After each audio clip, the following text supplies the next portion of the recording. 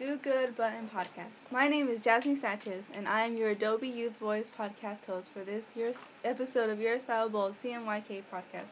And today we have designers April McMall. Hi. Lizette Castro. Hello. And Angelica Padre. Hi. With us. Hello, you three. Thank you all for coming today. I hear that recently you three have been up to new exciting projects involving animal rights. Can one of you please tell our listeners about this issue?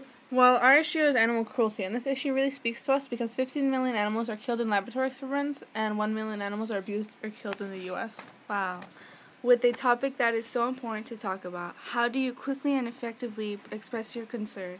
To represent our topic, we picked a tagline, Liberation for the Animal Nation.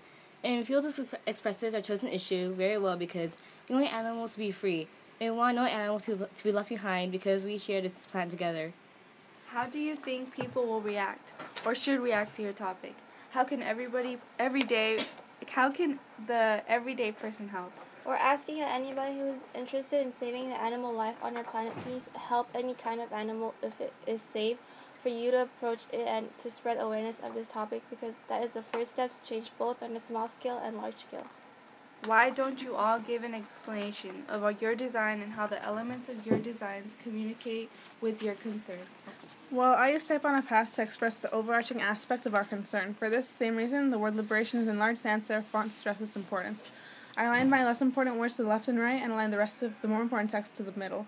I used my creative confidence in picking the boldest way to express our message without explicitly saying it. I placed a prop print and a handprint because for me the most important aspect of our issue is that we work hand in hand with the animal kingdom for their rights as living beings and our moral rights as human beings. At the end of the day, the message of my button is that we should love the animals and work with them for them. How about you, Angelica? For my button, I centered an animal and made it the biggest word on the button to show how important it is. And the words liberation and nation are thick letters and use color that contrasts with the background to really pop out, emphasizing the topic. Least important words are much smaller. And for all of the words I use sans serif instead of serif because it looks simple and modern. My background is green because green is the color of nature and has a paw print pattern to really get a point across. I put a picture of a dog on one side and a cat on the other because even though they are the most common, most beloved pets, they are the animals that are abused the most. How about you, April?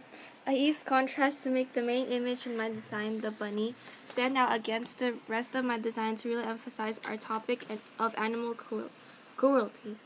I created repetition by repeating the pause as a background. I aligned the text around the button for my tagline.